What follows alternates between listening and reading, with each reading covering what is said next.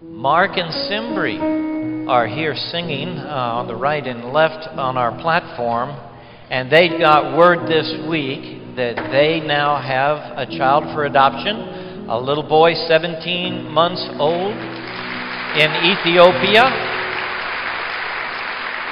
and his name is Ishmael right now. He is from a Muslim family, a Muslim part of the country apparently. And so we have been praying with them as they have awaited this moment, and we're delighted that God has given them an answer.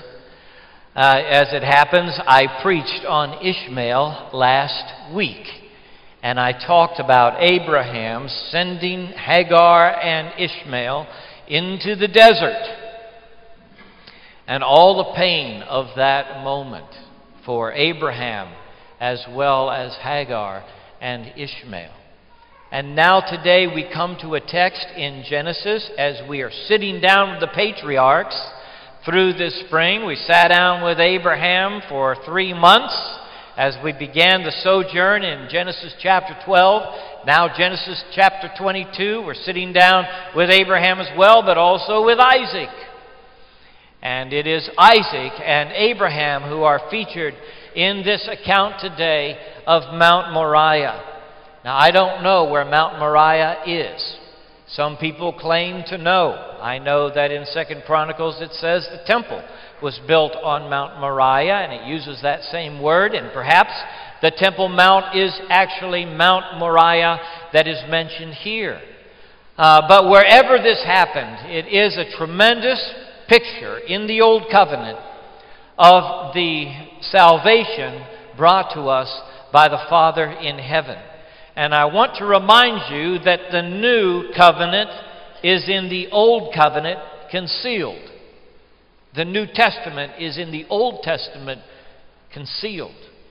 And the Old Covenant is by the New Testament revealed. The new is in the Old concealed, and the Old is by the New revealed. And so we come to this text, Genesis 22, with new eyes. Because Jesus has died upon Mount Calvary, and He is risen from the dead.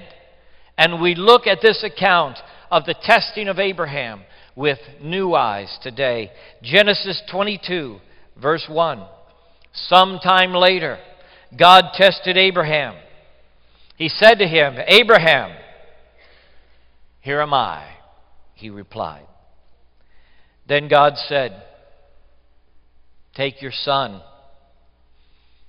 your only son, Isaac, whom you love, and go to the region of Moriah.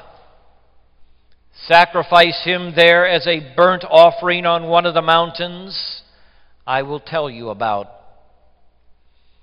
Early the next morning, Abraham got up and saddled his donkey. He took with him 2 of his servants and his son Isaac. When he had cut enough wood for the burnt offering, he set out for the place God had told him about. On the 3rd day, Abraham looked up and saw the place in the distance. He said to his servants, "Stay here with the donkey while I and the boy go over there. We will worship, and then we will come back to you." Abraham took the wood for the burnt offering and placed it on his son Isaac.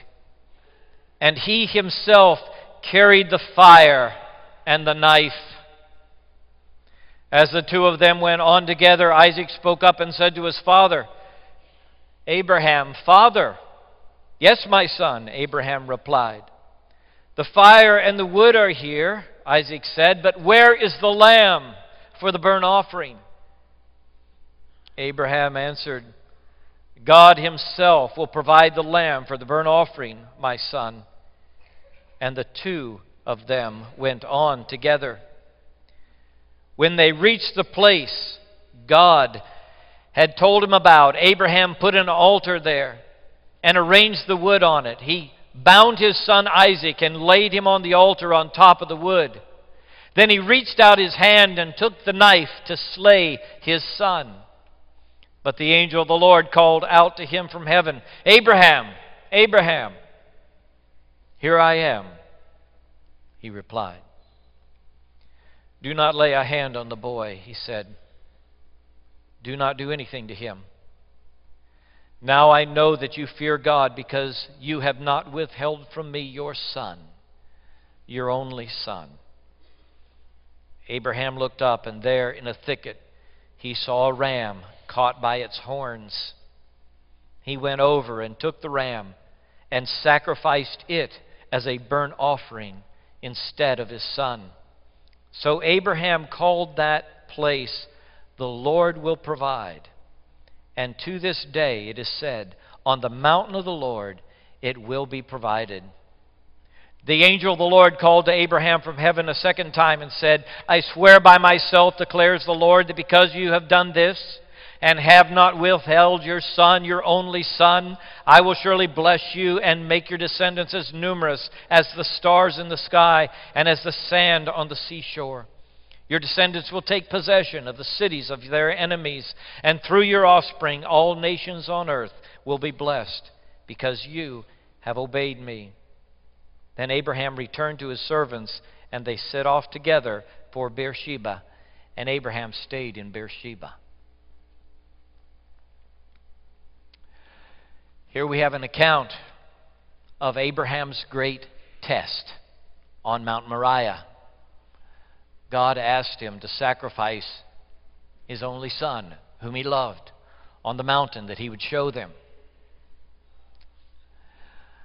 I used to climb mountains when I was a boy, and when I have a chance, I still do so today. I love to do mountain climbing. In fact, we have a young lady from South Carolina who worships with us, and she told me this week, when I get back to South Carolina, I'm going to climb a mountain because I love to do it. Abraham is a man who climbed a mountain. To climb a mountain takes exertion. It's hard work. And this particular mountain was of great difficulty to Abraham. He heard the voice of God speaking to him this most difficult thing. Take your son and sacrifice him. Abraham heard God over and over again, and God spoke to him. God hears our prayers, and we listen when he speaks. And God spoke to Abraham this most difficult thing. It represented for him the mountain of his greatest test. And I would suggest to you that when God calls people to himself for salvation and to himself for their calling and their purpose, it is often a steep mountain which they must climb. So it was with Jesus, who was called to climb Mount Calvary. And he prayed in the garden at the foot of that mountain, Lord, if it is possible, let this cup pass from me. The scripture says he sweat, as it were, great drops of blood in his testing at Gethsemane. He concluded that prayer saying, yet not what I will, but what you will. Not my will, Father, but thine be done. And it was the Father's will for him to climb that mountain. It was the Father's will for him to drink that cup.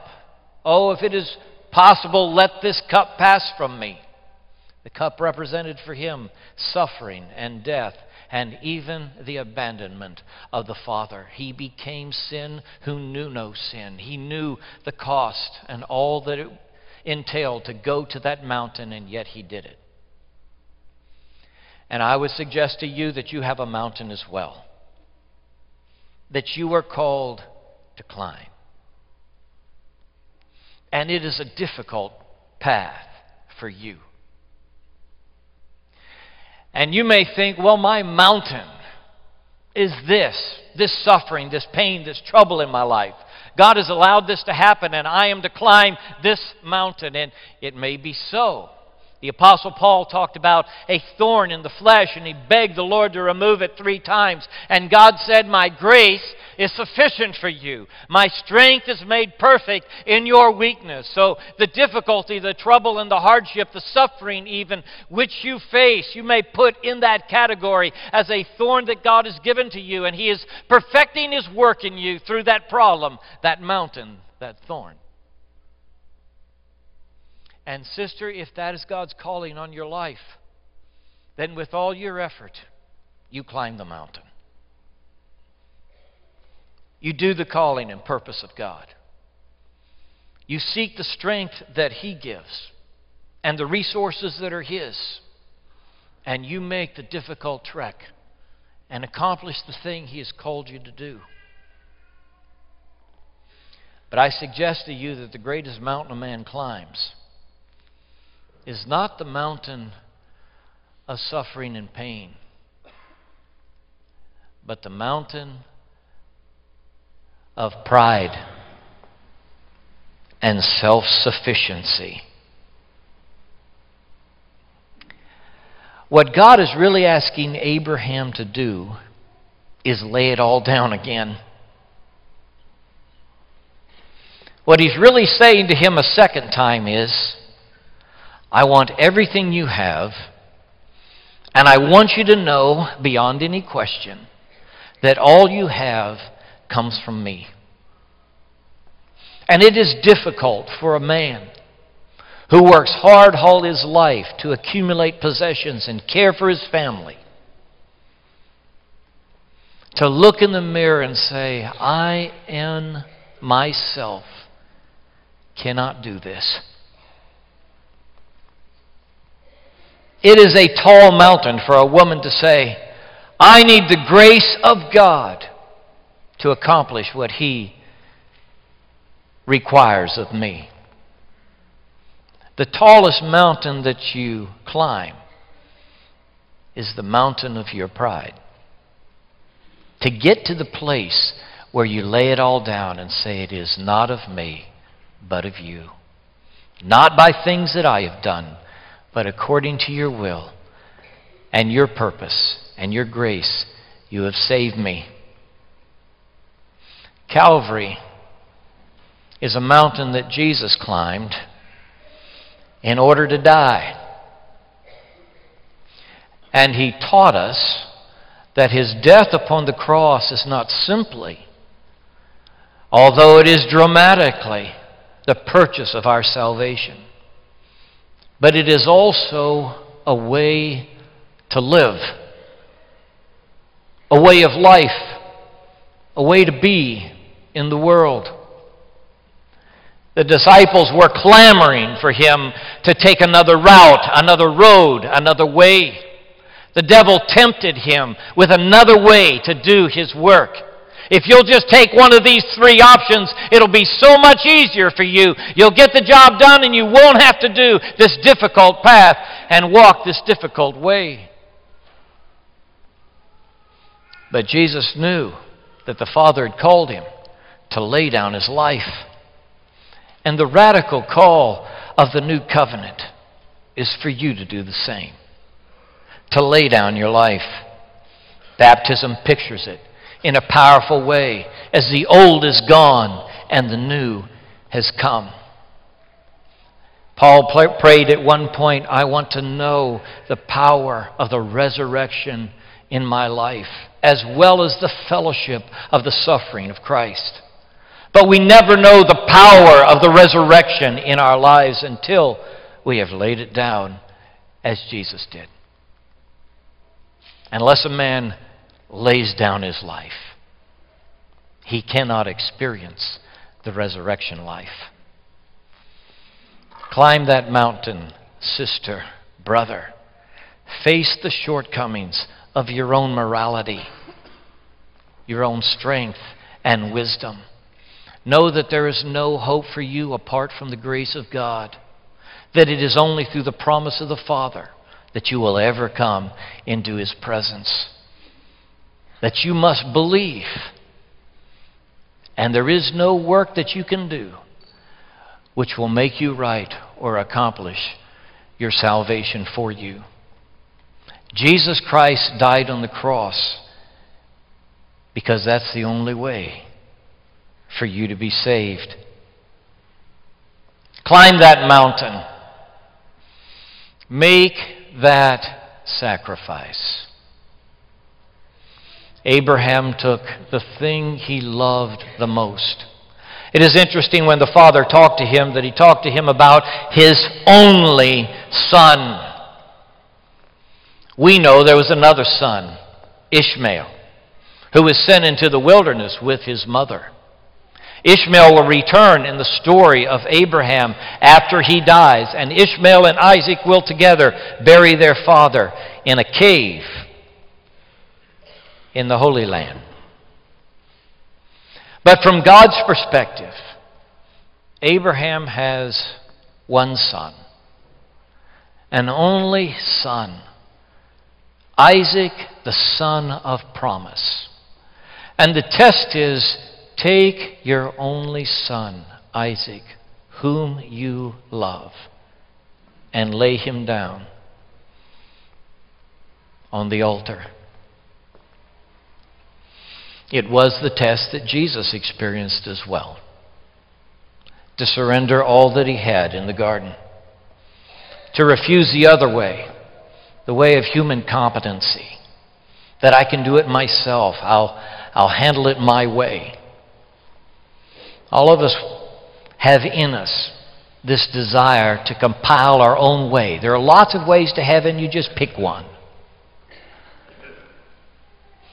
The Father teaches us at Calvary there's one way to heaven. It's through Jesus, His Son.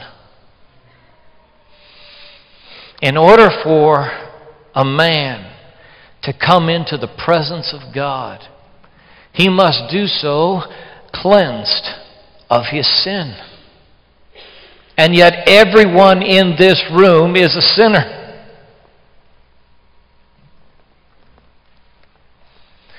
Jesus took upon himself the burden of the cross. He laid down his life. He placed himself upon the wood because he knew it was necessary to rescue you from your sin. The parallels are striking. As Isaac walks up that mountain, he is carrying the wood of the sacrifice upon his back. As Jesus walked down the Via Dolorosa to the place called the place of a skull, he carried the beam upon his back. When they got him to the place where they crucified him, they laid him down upon the wood, just as Abraham laid Isaac down upon the wood. Jesus stretched his hand out for the nails as we have just sung.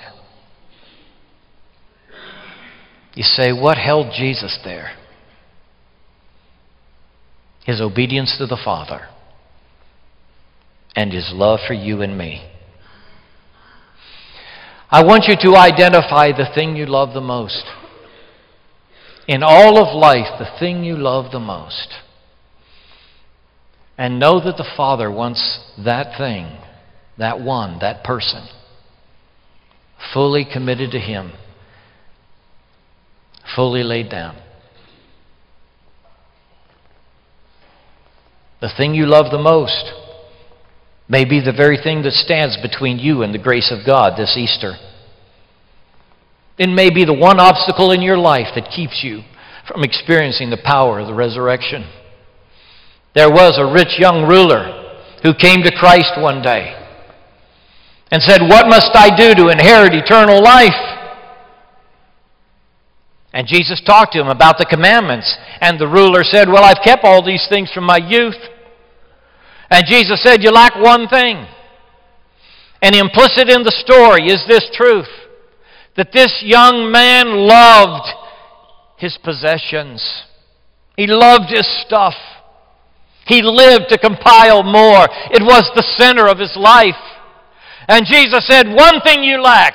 Take everything you own, sell it, and give to the poor, and come follow me, and you will have eternal life with God."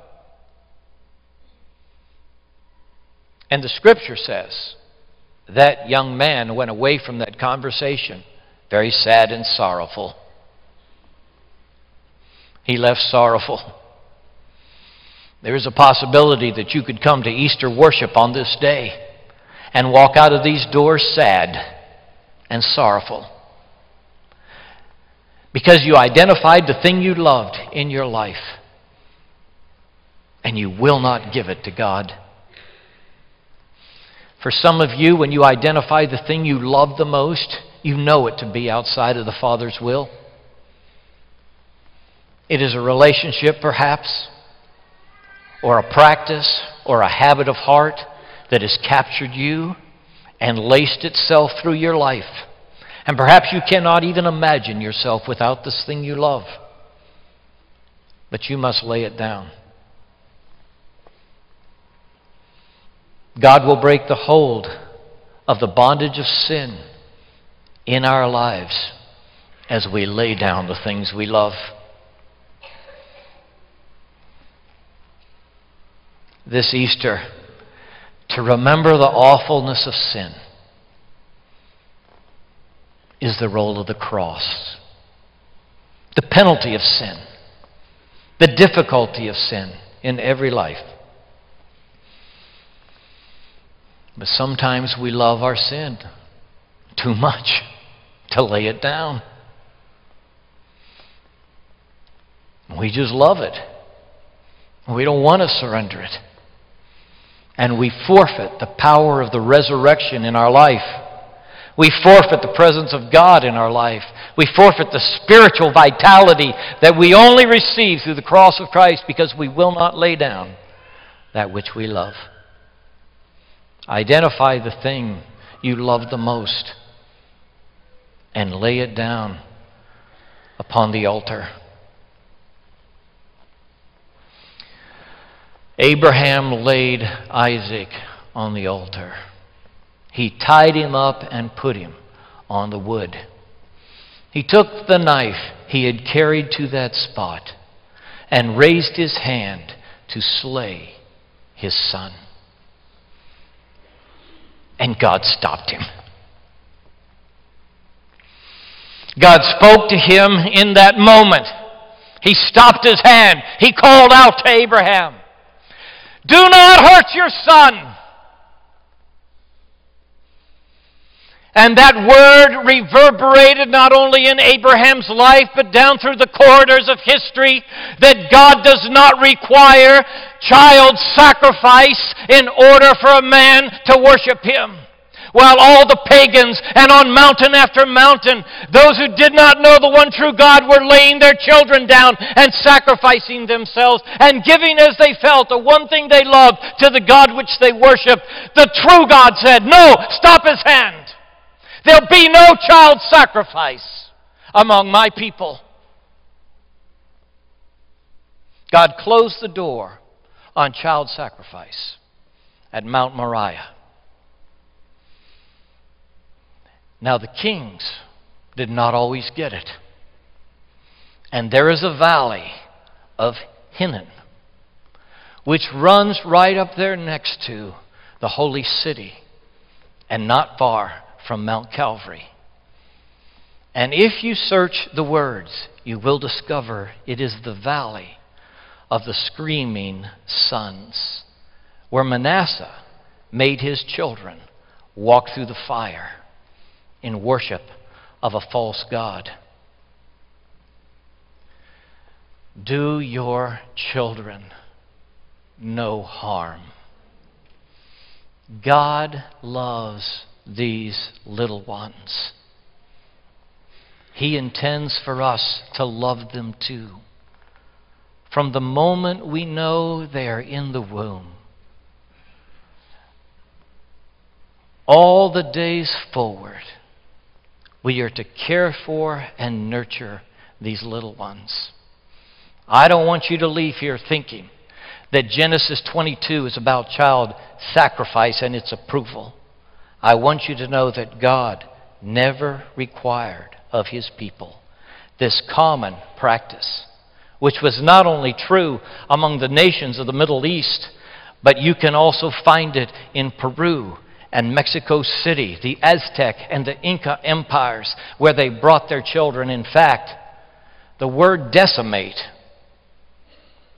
has in its root the killing of 1 out of 10 infants. It is a scandal to the Lord and a blight upon us when we sacrifice our children for our own comfort or convenience. God said, "Do the child no harm." And I want you to trust Him in this. God was doing something beautiful and wonderful for Abraham. Richard Wilson said this morning, as Abraham and Isaac climbed one side of that mountain, God was bringing a ram up the other side. And that's a beautiful picture. It is Moriah, which means the Lord will provide. Climb that mountain. Make that sacrifice. Trust in the Lord. He will provide. When Isaac turned to his father and said, "Lord, where is the lamb for the burnt offering?" Abraham responded, "The Lord will provide Himself a ram for the sacrifice." And they went on together. From the very beginning, though God had clearly said, "Sacrifice now your son, your only son Isaac, whom you love," Abraham believed that he and his beloved son will come back down that mountain together, and we will return to the servants at the foot of this mountain. The New Testament notes this. And it says, by faith Abraham sacrificed his only son, believing in his heart that if he should slay Isaac, the powerful God who called him would raise him from the dead. In fact, the Scripture says, in a way he received Isaac back from the dead. In a picture, it is a picture of him receiving Isaac back from the dead. Having raised that knife, God stayed His hand, and now he receives his son back from death and the grave. God will provide Himself a sacrifice. There are so many parallels between what happened at Moriah and what happened at Calvary. The sacrifice of Isaac and the sacrifice of God's Son. But do you know, if you search the New Testament through and you look at the preaching of the evangelists and the record of God's Word, you're not going to find this picture used. In the preaching of the early church, it's not recorded as a parallel. We were having coffee this week, and I said to my two friends, I said, "Why do you think the Bible never uses this picture from the Old Testament to teach about what Jesus did at Calvary?" And a friend of mine wisely said, "Because it's not a complete picture. It's not the whole story." God stopped Abraham's hand on Mount Moriah. But at Calvary, God did not stop the slaying of His Son. In fact, the Scripture says, He who spared not His own Son, but delivered Him up for us all, how shall He not also with Him freely give us all things? What happened at Calvary was God did not spare His Son, but He gave Him to die in our place as our substitute for our sin. Oh, this is the cost of sin.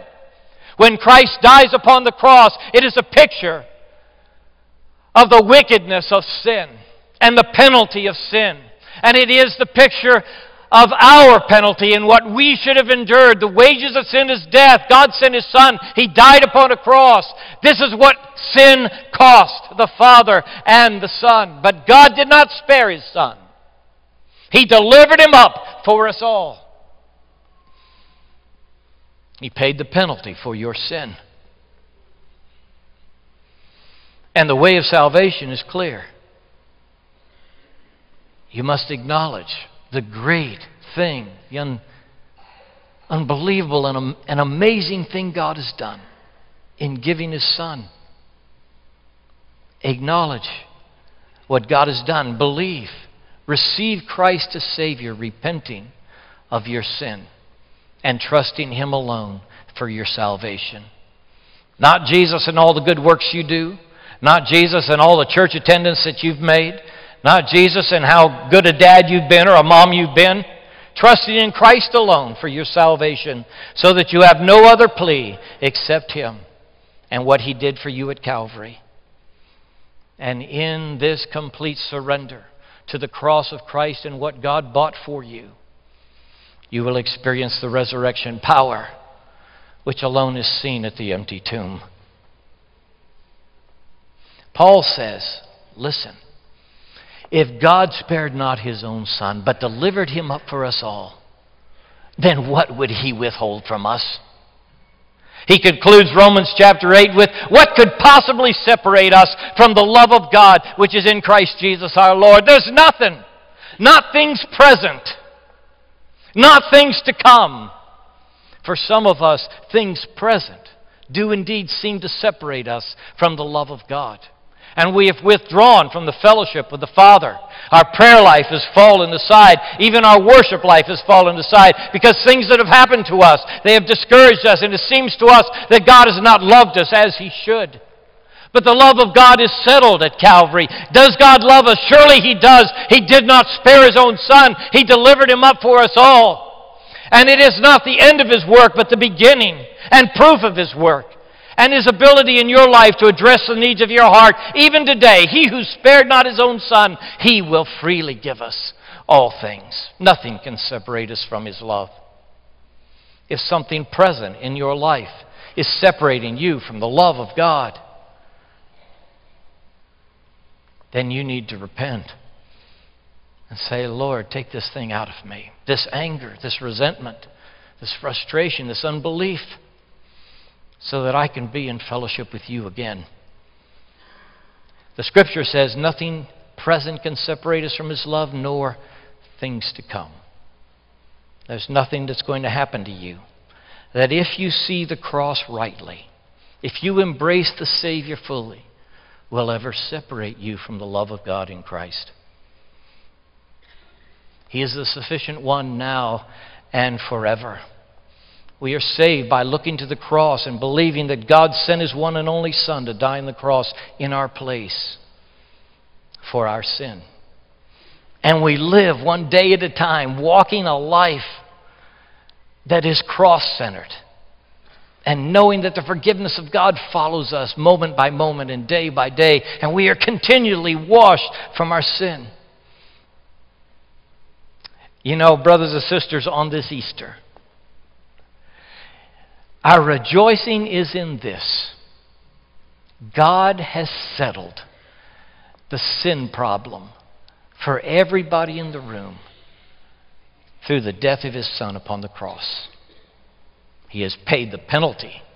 He has broken the chain. He has delivered us from the power of sin. And so we can come to Him and receive His forgiveness and walk away not guilty and burdened down, but free of guilt and shame, free to live boldly in the world, free to live with resurrection power in our family and at work and in our school because of what Christ has done for us upon the cross. The resurrection is the vindication of what happened Good Friday. It is the declaration, this is my Son whom I love. He has descended into the depths. He has died upon the cross, but He has risen indeed. Somebody in the room needs the resurrection power in your life. You don't know if you can go another minute, and you've been doing it all on your own, and your resources are indeed gone. You can't go another step on your own. What you need is resurrection power in your life. You say, well, how do I get it? You come to the Christ who died for you, gave His all for you. You forsake your sin. You abandon your own way. You cast yourself upon the mercy of God and receive His forgiveness. There is power to live life fully and faithfully in this world today through the death of Christ and His resurrection. Bow with me, please. And if you have not trusted Christ as Savior, if you've been holding on to other things, if you've been making your own way, if when you think about the one thing you love, it looms so large between you and God, would you this moment surrender your life and that great love to the Father, to His will, and to His purpose? Would you give it up? Would you lay it down? Would you pray, Lord, I know I'm a sinner, and I confess my sin before you. I believe Jesus died on the cross for my sin. And I open my life to Him and receive Him as Savior and Lord. God, I pray that today, men and women in this room will trust Christ as Savior and Lord and experience today the forgiveness of sin and resurrection power in their life going forward. God, do your work in us. We make ourselves available for your Holy Spirit. Speak to us in this moment, we pray. In Jesus' name, amen.